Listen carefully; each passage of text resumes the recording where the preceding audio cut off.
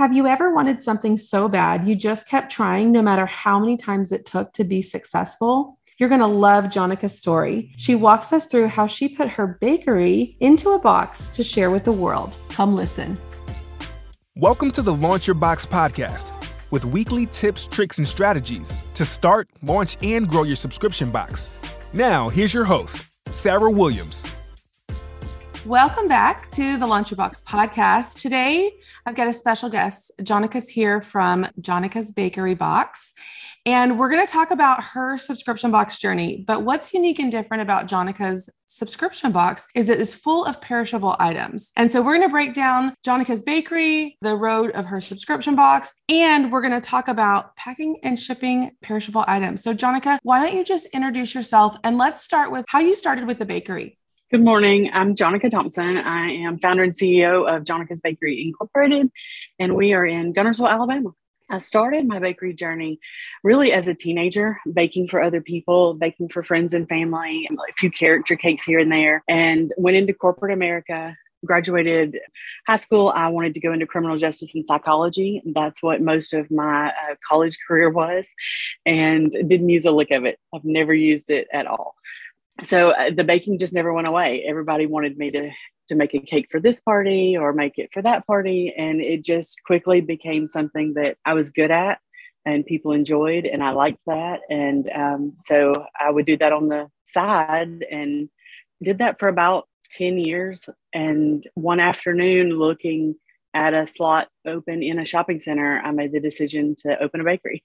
I love that. You did this kind of as your side hustle for a long time before opening the bakery. Is that what so you did this for like 10 years. Then in 2009, you decided, okay, here's a prime spot for me. I think I'm going to go all in. Were you nervous? Were you scared? Or had you had so many years of experience that you felt very comfortable going into that? I really wanted it out of my house. That was the thing, is I had everything everywhere. I wanted it out of my house. My husband wanted it out of my house. And I tend to just see something and kind of jump and figure it out later. Yeah. So I saw the building. I looked at it. It was this tiny space. And I signed the lease. And then I figured the rest of it out later. I love it. Okay. So now we've got the bakery open. It's probably busy. I know you're having some major life changes at this point. So let's talk about what's happening. You did have this idea. You wanted to do like a goodie of the month type box since you opened the bakery, but life kind of got in the way a little bit. Let's talk through that. And then let's bring them to March 2021. After I opened in 2009, we were so busy that I was overwhelmed. I didn't know what to do to keep up with the business that I had. I wasn't prepared in that way. It was the first time that I had done it. I just opened the doors and said, here I am. Let me give you this yummy food that I have. And I had no clue. So I learned a lot in that first bakery about what not to do. About a year in, I had a lady who was just like me and wanted to do the same thing. And I jumped at the chance to sell her everything that I had and run out the door and let her take it. So that's what I did. And I went back home and I went back to corporate America for just a little bit, still baking on the side, and decided that I was going to try it again a few years later in Pell City. And I did. Kind of the same thing happened, just on a bigger scale. And so I had some major life changes and decided that that just wasn't the right time. Fast forward all of these years of still doing it on the side and people just begging me to make things for parties. I moved to Guntersville, Alabama, married my husband in 2014, and was bored out of my mind. I'm not a person who just stays home. I only had one child at home at the time. I was at the school so much for PTO that he got out of the car one morning and said, I'll meet you in your office. And so, that's hilarious. Yes. So I decided, here I am. I'm in Guntersville. There's nothing here. I couldn't find a bakery. I had to go 30 minutes, 45 minutes away to find something. And so I talked myself into doing it again. I didn't know this about you. And so here's what I want our listeners to learn from this. You tried it the first time, it failed. And it didn't fail because, you didn't have great things. It just failed because you weren't prepared for it. Okay. That didn't stop you. You tried it again. It didn't work out the way you wanted to. But here you are now several years later in a completely different town, and you're trying it again. And I just love this about your story because you're not giving up. you can see the potential there. And maybe you weren't right for it at 2009. Maybe you hadn't learned enough about business at then. And maybe things in life weren't right for it the second time you did it. But now here's the third time. It's a different scenario. You're a different season in life. You're probably learned a lot more as a business owner at this point. And you're like, you know what? There is a gap in the market here of this new town that I live in. And I know that I could serve this gap. And maybe it hasn't worked out in the past, but you didn't let that stop you from trying it one more time. That's true. I did. I saw a big gap here, just the clientele, what they needed for entertaining, what they needed for parties. And I knew that if I couldn't get what I needed, and I didn't do a lot of entertaining, these people, they were going to Birmingham to get it, or they were going to Huntsville to get it. And both of those are 45 minutes to an hour and a half away. So I took all of the things that I had learned about what not to do and sat down and decided how I was going to do it this time. And we opened here at this location in Gunnersville in 2018, and it has been nonstop since. But the biggest thing there was I put in place some of those business aspects that I didn't have before. And I put in a team instead of trying to do it all by myself. And that's a whole nother podcast in itself. Right. Yes. Because you can't do it by yourself, especially when you have a physical location. You are tied to that location. And if you don't have someone that can help you with it, it feels like a heavy burden all the time. Very much so. I have an amazing team. So now we're at 2018. Things are rocking and rolling. You're thinking, okay, this is successful. I've got it this time. I'm going to do this. We're doing it right. And this little bug is still in your ear about how can I do this goodie of the month box, right?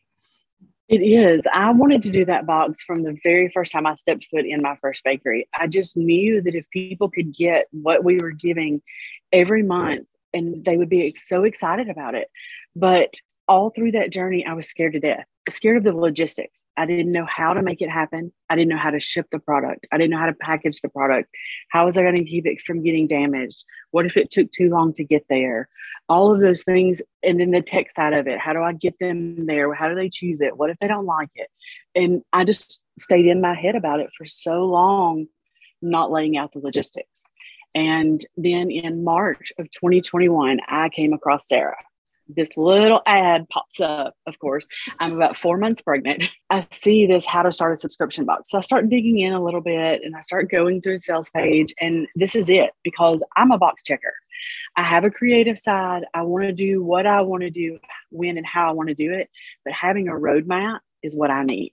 So I clicked on that. I signed up for coaching week. I did coaching week in my bed, sitting up, very pregnant, and decided that's what I was going to do. The question at that point was, do I do it before baby comes or after? And what'd you decide? I did after, and I'm glad I did. I'm glad I did. I tend to just jump in and put it all together, but I did. I waited until he got here, and I just soaked up as much information as I could. I went through every training that I could get in. Every time we were live, I was there soaking it up, putting it in my notebook. And then after he was born, he was in the hospital for a little while. We spent that time. I was able to step away and do that. And then when we came back in, I just said, it's time. If we don't get it launched before fall, everybody eats in fall. If they don't eat sweets and good food any time of the year, they're going to eat it in the fall. Right. So I knew I had to get it in their hands. You got to get them hooked on the sugar and chocolate before January comes around and everybody's going on a diet. Yes. Unless I was planning to ship salad, it had to go before January 1. Yes. So tell me how you built your launch plan. Let's talk about that. So we're gearing up to launch now. What does this look like for you? Oh my goodness. It was so messy. I started just putting it out there. Had a big following from my other bakeries, from the town that I lived in, from the following that I had built where I am. And these people come in my store every day. They're on my social media. They see it. So I started talking to them about it. And I had to figure out how to transition those people to purchasing what we were doing and sending it to someone. I needed them to take what they believed in with us and what they had tried, and they knew the quality of our product, and I needed them to send it to someone else so that we could get it out into the world and do that. So I just started talking to do that. I went into our website, which I had not paid much attention to in the 3 years that I had been at this location. It was literally the website and just a couple of things on it. And it's not much different now, but I built a landing page and I started sending people there. And then we just decided on a launch date that was right around Halloween. And we just put it out there. I opened the link and sent it out the door. And so what'd you end up with your first launch? How many subscribers did you have? We had 11. 11. Okay. So it was a start. It was like, okay, I'm starting this. We've got 11 people that said, yes, I want this. And I think that's the biggest first milestone when we start this subscription box journey, is just getting the thing launched, because it's a lot. It's a lot in your head. It's a lot of overthinking. It's a lot of thinking that things have to be perfect, but just getting it out in the world. And now that you've launched, you've got 11 subscribers. You said it was messy. A lot of our launches are messy.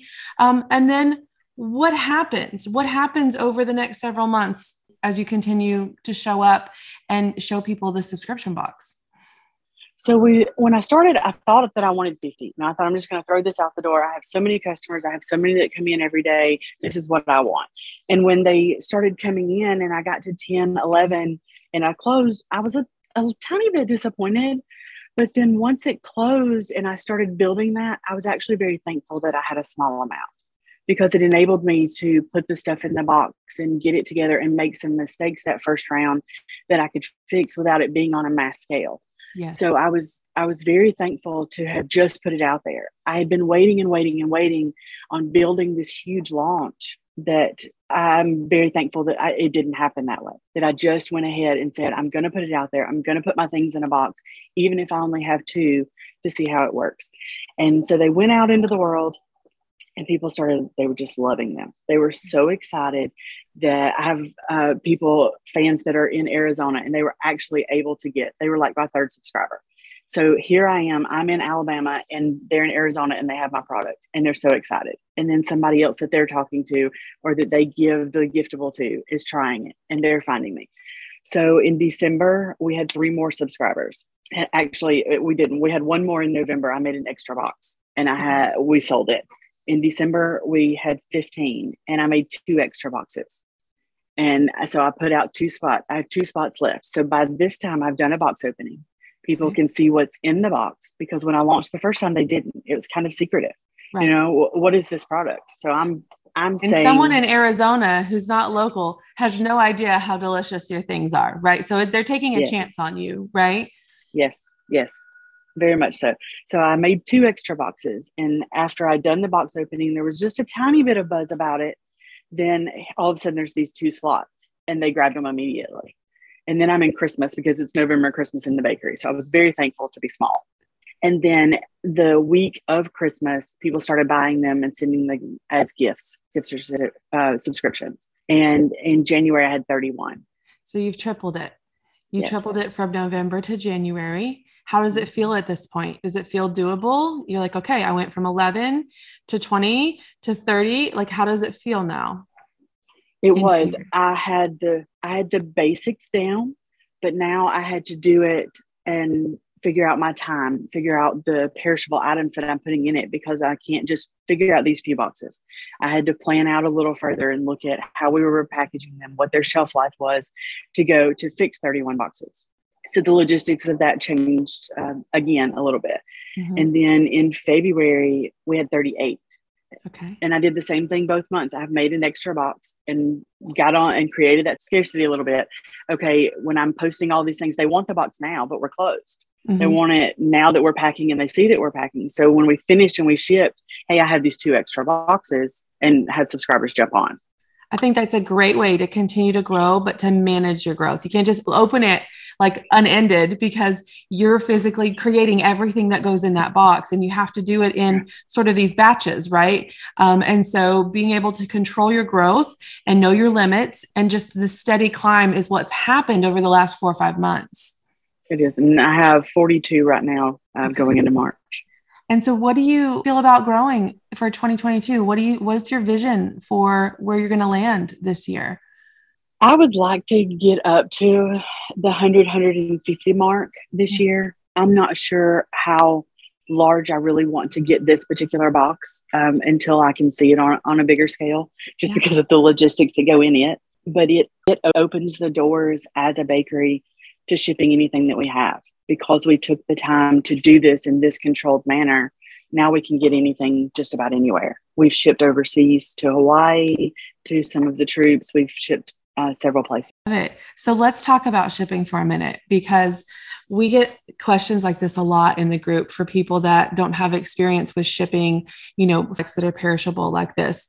So I know you went through some like testing, lots of things. Let's walk through what you did to kind of figure out what kind of packaging and shipping that you ended up with. Terrified. I was absolutely terrified to put cookies in a box and ship them somewhere. Because what happens to cookies? They crumble. So the first thing that we did is I took a box similar to the size of what I have now. I use a 10 by 10 by 5 mailer now, a good sturdy box. And we packaged each one individually. I bought a heat sealer so that when we got the little cookie packages in, I made sure they weren't too big. You don't want your cookies sliding around inside the package. We heat sealed it, that locked in the air. And then we packed it with as many peanuts as we possibly could around it to shut the box to send it to Hawaii. And we sent out I think we sent out 3 boxes that first week. We just asked for addresses. We asked people, hey, do you have somebody who's in the military that we can send a box to? We wanted to test their process, how long it stayed in the mail system, how long it stayed in the military system. And then, do you have somebody special that we can send it to that's in this part of the country? And we individually wrapped those and did them 3 different ways and sent them out, and had the piece of paper when they opened their box that said stop. And it gave them their call to action for what we needed for our test. They got these free goodies from us to enjoy, but we needed them to take a picture of it. We needed them to tell us how each item was. We created a survey. And then they brought that information back to us with photos, and we could see what we needed to do differently and adjust.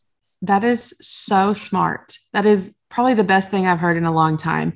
The way that you just sent them out, asked them to be your test group of people. Okay, we know how good our product is. We don't need taste testers, but we need shipping testers. And so we're going to have to send this to different parts of the country and the world and see what happens when we do that before we charge people money for it, right? Exactly. My biggest fear was to get things out, send it all out, and it arrived just mush or crumbles and have to refund all of that money. So what did you learn from that test? We learned that the cookies did need to be individually wrapped. We have a crinkle cookie that's a softer cookie that we can wrap in 3s and to not move at all inside their packaging. The butter cookies that we shipped in the beginning, they did move inside the packaging and they cracked. So if the tight fit in its portion of the box, it will make it. The other thing that we learned is that obviously you can't control which way your boxes are going to turn. So you have to be able to, nothing can crush it. So in this box, we have shipped preserves, a jar of strawberry preserves, shipped a large coffee mug. And so we had to find a way to isolate those items. And putting those in a corner of the coffee mug, we actually put holes in the box as we folded it and put a zip tie to the mug so that it wouldn't let it shift across the box.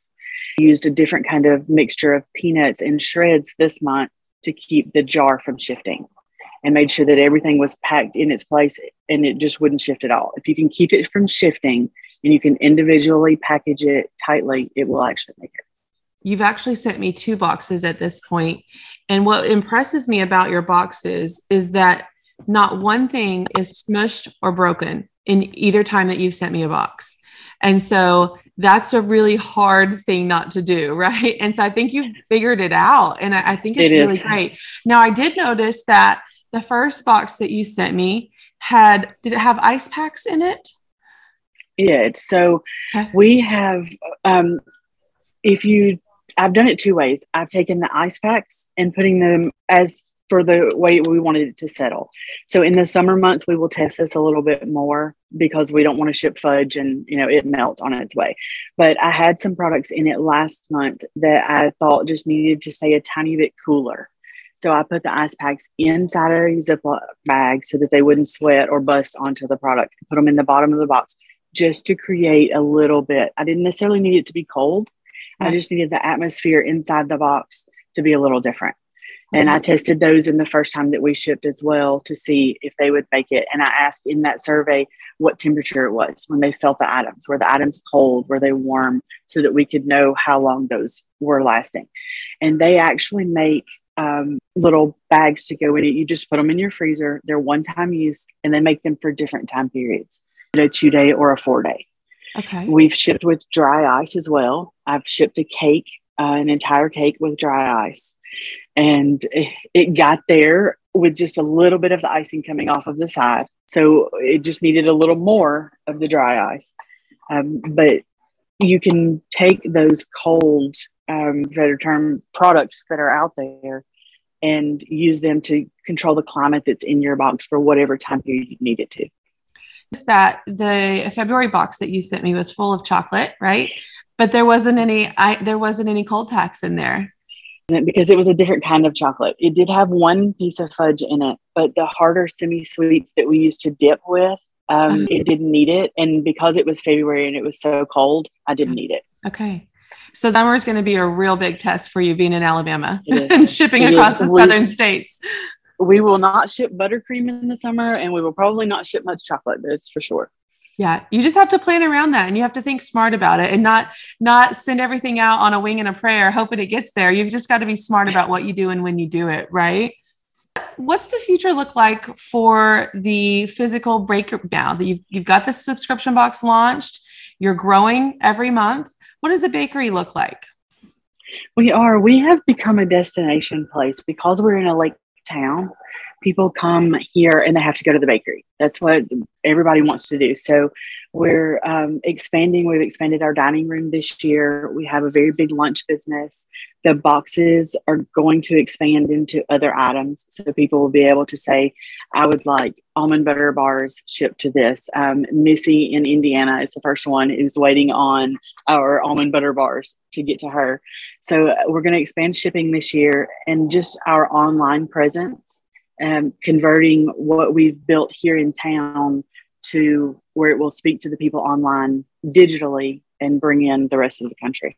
And you just mentioned that you're kind of a destination spot. So do you have tourists or visitors there a lot? We do. Talk about the box when they're visiting. Do they get to see what the box is? Because if someone's visiting and they're going home, this is a prime way to attract that traffic over to your site and get them to become a subscriber. They can get this every single month. They don't just have to visit the lake to come, to get Jonica's Bakery. They'll be able to get it every month. Do you have a display or something in the bakery that shows your subscription box? We do. So I make an extra box every month so that we can do our own box opening. And then we display that box opening near the register so that as customers come in, they're asking, what is that? And if we're talking to someone who's out of town, or in this case, we had a customer who came in every single Saturday and they moved to be closer to family this weekend. And as soon as they got to where they were going, they subscribed. So now they're getting our box in Georgia. I totally think you should get like a little QR code sign with your box, and you could put a little sign next to it that said, because bakery, no matter where you live, and then you could put your little QR code on there. People could scan that and get more information about it too. This month, we put a sticker on the sides of the box, and I laughed about it when you did our box opening, because when I went back to do your box, I didn't put those 2 stickers on the outside. But this month's box actually had a sticker on each side that said what's in the box with a big arrow and a QR code on the outside, so that anybody, post office or wherever they are scanning the box, could scan it and see what was in it. Yeah, they're like, oh, what is in this thing? That's great. Because, it's like, I always quote this, but Marcus Lemonis on The Prophet, when he talks about your boxes, he talks about them as like they're a billboard that goes out into the world. So this billboard of yours, this box of yours, is just traveling the country, and it's in a lot of different people's hands, and it goes across a lot of different people's eyes. And so if people are curious, that QR code on the outside of the box, like, what is this? I wonder what this is.